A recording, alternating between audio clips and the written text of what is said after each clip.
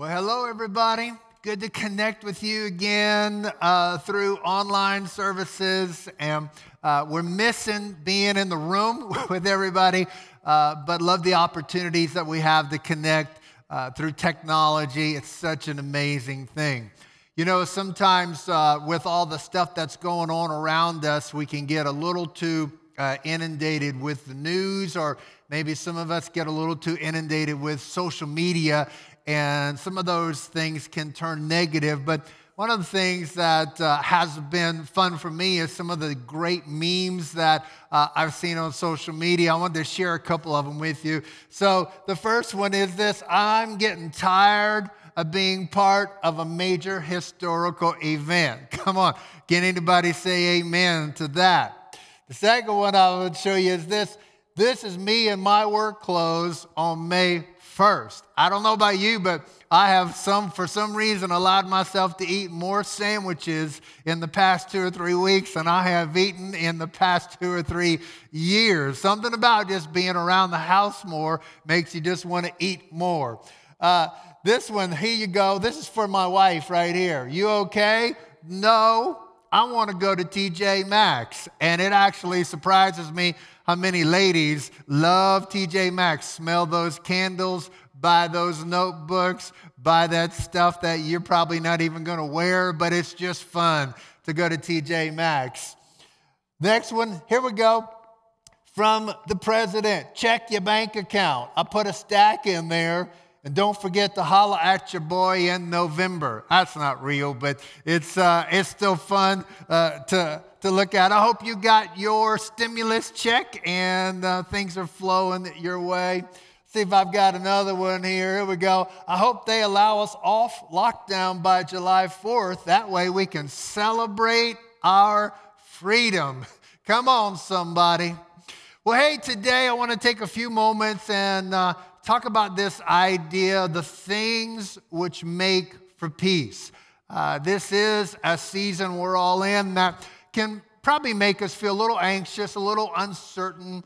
And when Jesus was talking to Jerusalem, and he was actually weeping and just saying, "Oh, Jerusalem, Jerusalem, how I wish I could have just pulled you in like a hen pulls in her chicks under its wing, and if only you had known the things which make for peace." And so that's what I want to talk about today. I started talking about this a little bit last week, but the things which make for peace. And the passage we're looking at is in Philippians chapter 4, verse 4.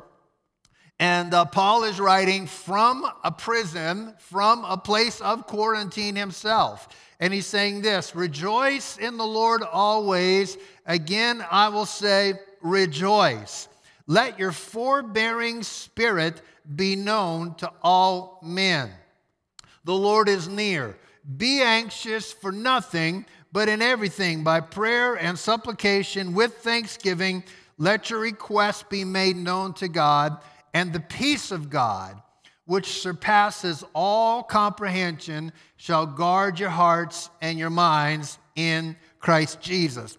When Jesus was talking to us about the peace that he was going to give, he said it's not like the peace the world gives. And I think it's interesting to look at the original language. This word peace literally means to join together, and the Strong's Concordance, which is a standard Bible study tool, has been for decades, says by implication it literally means prosperity, to be at one, to be at peace, quietness, rest, and set at one again.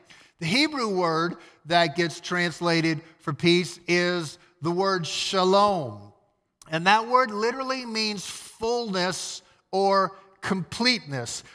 In other words, if somebody handed you a bill and you paid it, in Hebrew culture, they would write down shalom. The bill has been completely paid. And I think the thing to understand about the peace of God is that peace is not just the absence of conflict around us.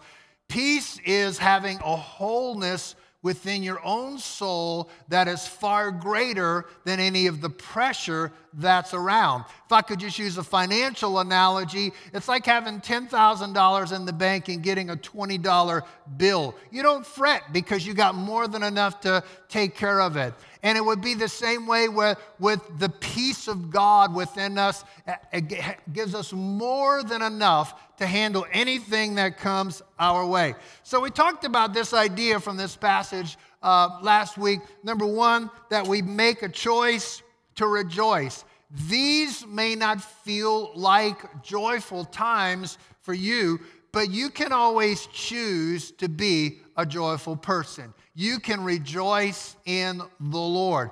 And then second, we talked about this idea is to run your life from your prayer closet, that you're going to find things in your prayer closet that you're not going to find anywhere else at all. Today, I really kind of thought long and hard about what should I entitle this message. And so the title of my message today is The Power of the Yield. The Power of the Yield. I almost entitled this Giving Grace and Space in Your World. But the concept I want to focus on is this concept of forbearing, forbearance. It's not a word that we actually talk about or use a lot, but Philippians 4:5, Paul said, "Let your forbearing spirit be known to all men. The Lord is near." If you're going to walk in peace, it's going to be important to get a forbearing spirit, a forbearing posture toward life. If you were to kind of scope around and check out a few definitions on forbearance, one of them would be this. It's the quality of being patient and being able to forgive someone or to control yourself in a difficult situation. One definition would be to refrain or to hold back, to be patient or self-controlled when subject to annoyance or provocation. Forbearance is giving grace and giving space to other people, to yourself, and literally giving grace and space to your life. Forbearance, the opposite of forbearance would be that we're always insisting on our own way.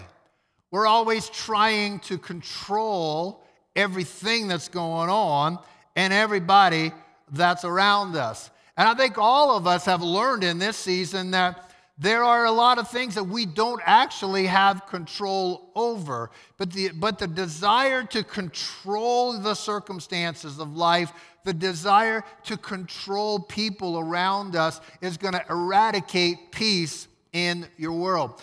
You know, I really think relationship control, trying to control in your relationships is going to destroy peace. We've been separated from a lot of people, and people we would love to be around. Like we would love to be connecting with our church family in a physical way, and we will again soon enough. But we've been separated from a lot of people, but it's also forced us into some tight quarters with other people as well.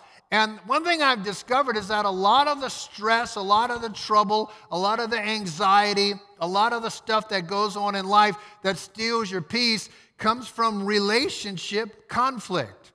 A forbearing spirit is a yielding spirit. It's a spirit that's not insistent on its own way. The opposite would be, I think, to have a contentious spirit. I bet you know someone who's like this. They're always insisting on their own way. They're always going against the flow. They're always going against the grain.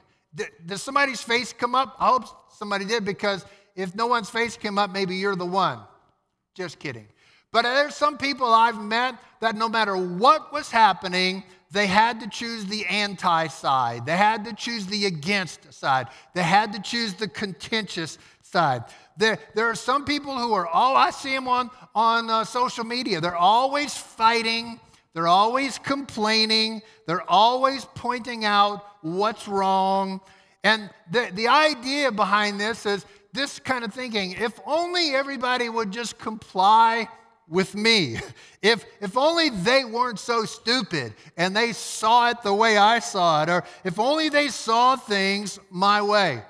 And what the Bible is encouraging us to do here in Philippians is to have a forbearing spirit, to give grace and to give space to people that are in our world. You know, it's a good idea sometimes just to let some things slide, to make sure you choose your battles. I know a lot of moms, dads are having to homeschool their kids and trying to sort out what I should insist on and what I shouldn't. Sometimes it's just important as a parent, whether you're homeschooling your kids or you're trying to raise a teenager or whatever relationship is happening in your family, sometimes it's just a good idea to say, you know what? This battle is not worth it. I'm going to let this slide. There's some things that I may not let slide, but this thing is not worth fighting over. And let me just say this: you don't have to participate in every battle you get invited to. There'll be times I'll post something on social media and somebody will want to challenge it, and I know they're just inviting me into a fight. I just don't show up for the fight. I said what I want to say, and that's the way it is. Here's a truth I wish I would have learned early in life. You can be right, or you can have relationships. And it is a forbearing spirit that says, I value our relationship more than I value winning this argument, more than I value being right. When you have a forbearing spirit, you become a low-maintenance friend. There's some people, they're like, if you were to get back with them, they're like, why haven't you contacted me? And the reason why is because of what you just said. Somehow being low-maintenance and just giving grace and giving space to people, especially in a season like this, where there's so much uncertainty. The value of a forbearing spirit, so powerful. Let's look at the verse again, Philippians 4, verse 5. Let your forbearing spirit be known to all men. The Lord is near. You know, I think this is a day when people are offended by so many things, almost by everything. People are demanding their rights about everything. And I just want to say to you, I know this word isn't like a popular word that's in our current culture or vernacular, but it's good to think about having a forbearing spirit. It's not about being wishy-washy or milquetoast or letting people just walk all over you and whatever you want, that's fine. That's not the idea at all. It's about learning how to be yielded to the will of God. Learning how to be yielded so that you're not always insisting on your own way in your relationships. You know, one thing I have discovered about life is that there are a few things I can control within me, but there's a lot of things that I still struggle to control. How about you? I just said earlier, I find myself eating sandwiches more than I have in a long time. It's hard to sometimes control. When those cookies are on the counter, it is hard to control myself sometimes. But you know what I've discovered is that there's a lot of things that go on around me. There's this virus that's going around the world. There's economic issues that are going around. It's cold, it's hot, whatever. You cannot be in control of everything. It's impossible. It's far better to learn how to yield to the Lord than try to be in control of everything. And that's why I like this verse. It tells us, let your forbearing spirit be known to all men. The Lord is near. You got to recognize this, that there is a God who is for you. There is a God who can cause all things to work together for your good. There is a God who's promised that no weapon formed against you will prosper. There is a God who says, I've got a hope and a future in store for your life. And so understanding that and saying, you know what, instead of me trying to control everything that's around me, I'm just going to learn how to yield, the power of the yield. I'm going to yield to the will of God because the Lord is near. One of my favorite stories in the Old Testament is when Abraham and Lot their herdsmen were fighting with each other. Both of them had grown, both of them had prospered, and they were fighting amongst each other. And Abraham actually goes to Lot. It's in Genesis 13. And he says to Lot, you know what? This situation is not working. We are living in a contentious situation. This isn't the way we're supposed to live. Here's what we're going to do. You go to the left, I'll go to the right. Or if you want, you go to the right, I'll go to the left. And what he did was he deferred. That's what a forbearing spirit does. He deferred and said, Lot, you choose whatever way you want to go, because here's what I know. My God is for me. If I go to the left, he'll bless me. If I go to the right, he'll bless me. And you can be blessed if you go to the left or you go to the right. I think this idea is so important that we recognize that Abraham's deferring to Lot was not weakness on his part. It actually was a lot of strength to say, this isn't the way we're supposed to live in a contentious relationship. And I know I'm going to take the courage to make this thing and change this thing. He believed in God's abundance. He believed in God's generosity. He knew no matter which way he went, the blessing of the Lord could be on him. I think a little more courageous deferring, where we would go, you know what, I'm not going to fight for my right here, but I'm going to trust God. God's going to take care of me. God's going to watch out for me. And let me tell you something, he does. You look at this passage in Philippians 4, and I think these ideas are tied together. Rejoicing is tied to forbearing. You know, when you decide to quit fighting with everything and everybody, it's a whole lot easier to rejoice. Peace, overcoming worry, is tied to that, because a lot of the anxiety we face in life is a result of a contentious spirit that robs your peace. Here's my encouragement to you today. Would you give up trying to be in control of all the circumstances, of all the relationships, of all the situations that are in your world? And better than trying to be in control of the outward circumstances, how about running your life from the peace that's within, the prosperity that's within, the wholeness that's within? If we could lean into that, I believe a beautiful thing of inner peace could overcome outward circumstances. Colossians 3, verse 15, the Apostle Paul says this, let the peace of Christ rule in your hearts, to which indeed you were called in one body, and be thankful. I like this word let. Let is the opposite of make. Utilize the power of let. Let the peace of Christ rule in your heart. Let is a beautiful concept. Let is you are allowing something to happen. You are opening, you are lifting your sails to catch the wind. You are letting the peace of Christ come in. And this concept is throughout the Bible. Genesis 1, verse 3, God said, let there be light. And there was light.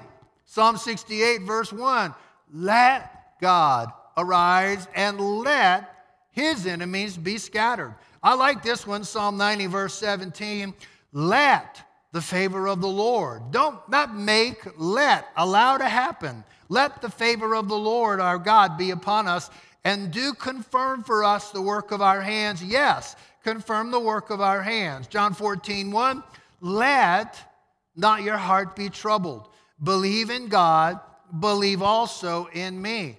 Hebrews 4:16, let us therefore draw near with confidence to the throne of grace, that we may receive mercy and may find grace to help in time of need. Let is a beautiful idea. You know, if you want to have a good golf swing, I always tell people this. Golf is not a game of make. Golf is a game of let. There are certain things you let happen. You don't make it happen. You let it happen.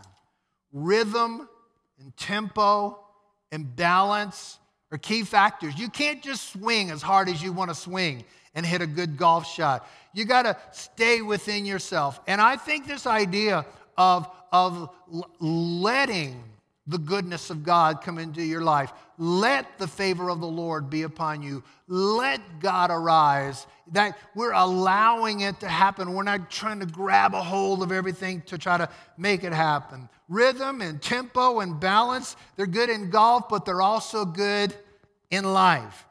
And I found this, when I get out, the more I tense up and try to guide things when I'm playing golf, the worse golf I play. I've even heard this about sailing. I'm not an expert sailor, but I've been in some sailboats sometimes and the wind is blowing. And there's this idea that you could literally overpower the boat by binding the ropes too tightly. In other words, you got to give wind space. You got to give wind room to cause your sails, to cause you to move. Let peace rule in your hearts. Hebrews 4:11 says this, let us therefore be diligent to enter the rest of God, lest anyone fall through following the same example of disobedience. Let us be diligent to enter his rest. I think it's an interesting idea to consider because let is not just lay on the couch and hope it all happens.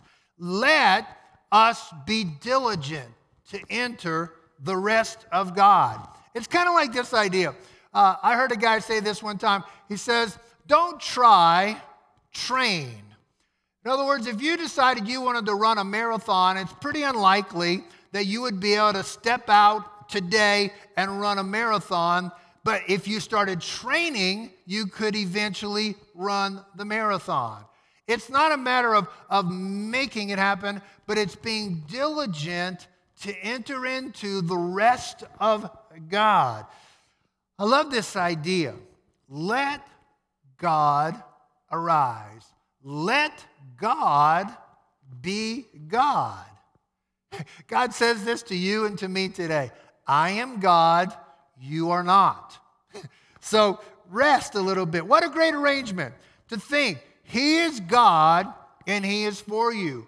He's far smarter than any of us. He's far stronger than any of us. He sees farther than any of us. And I think if we can embrace this arrangement where he is God and I am not, and he is in control and I don't have to be, peace can come in to your soul. You know, what I've discovered is that there are some things that are difficult to figure out today. That's why trust is a powerful thing. Because I may not be able to figure out everything that's going on today, but I can trust God. Let people breathe. I think there's a way to stay connected and still let people breathe in life. I say this, we're in a crazy season right now. Most of us, I guess all of us, have never experienced anything like this. But like any difficult season, you got to let the season run its course. Don't pass judgment before. I've often found that I really get an assessment of a season once I get past it and look back on it. Sometimes trying to make it all work in my head in the current situation can get me all bound up. Let people come into your world. Let the peace of Christ rule in your life. it's an interesting word, this word rule. It literally means to act as an umpire in your life. In other words, the peace within you says yes. The peace, not having peace within you says no. Don't just be led by your outer circumstances, but be led by your inner peace.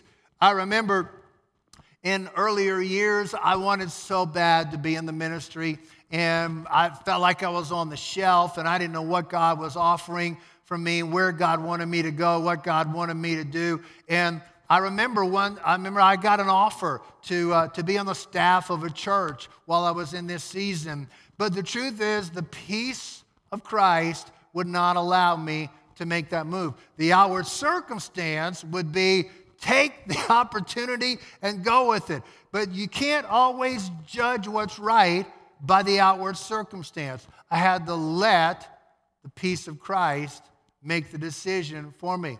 I remember one time I had a little Toyota years ago, and I started having trouble with the transmission, and I took it to, and anybody that knows me knows I know nothing. Like, I can put gas in the car and push the button that starts the car. That's the extent of my automotive knowledge. And I remember one time I brought my car that was having this transmission issues, and I brought it to one transmission place, and they said, oh, we're going to have to replace your entire transmission. It's going to cost $3,000 to do it. And the peace in my heart just wasn't there. And I thought, I don't know that much about transmissions, but this just doesn't feel right. I took it to another place, and they said, oh, this happens a lot with this kind of car. There's a little plastic ball that deteriorates sometimes, and that ball costs 38 cents. And it's going to cost us a couple $100 take the transmission apart to put it back together. Well, believe me, I have more peace about that than the other situation. You may not know everything, but you can know the peace that's in your life. So instead of just reacting to what's going on around us, come on, let's start acting from what's happening within. Don't ever violate the peace within you. Don't get pushed into a decision if you don't have peace. Don't just be subjective about it. Get some counsel from other people, but ultimately, you got to make a decision that is peace to you. One last idea, and then we're going to stop. I want to pray with you guys. Colossians 3, verse 15 says, let the peace of Christ rule in your hearts, to which indeed you were called in one body. Everybody say one body. And be thankful. Here's another layer of peace. We were all called to live in one body. In other words, we were all called to live in community. There's a lot of conversation right now about the effects emotionally that are happening with people being separated so much because God created us to be in community. God created us to be connected to people. That's why a church family is so vital. And let me just say this. We might right now be separated from being able to meet together, but we can still be connected as a spiritual family. But there's something about this idea of saying, I'm going to let peace rule. Whatever community I'm in, whether it's my family, whether it's my job, whether it's my church, whether it's my city, whether it's my state, my nation, whatever family I'm a part of, I'm gonna own this idea. Peace is a valuable commodity. Peace in your home. Peace in your workplace. Peace in God's church is a beautiful thing. Would you be a peace contributor? I've lived in unpeaceful seasons, and here's what I know. Conflict is expensive. War is expensive. When your life is in God's hands, you can surrender, you can yield, control, and rest in peace. Maybe you're here listening to this today, watching this today, and you have never really surrendered your life to Jesus. I would love to pray with you. Maybe you used to be close to God, but you know you don't feel like the Lord is near to you.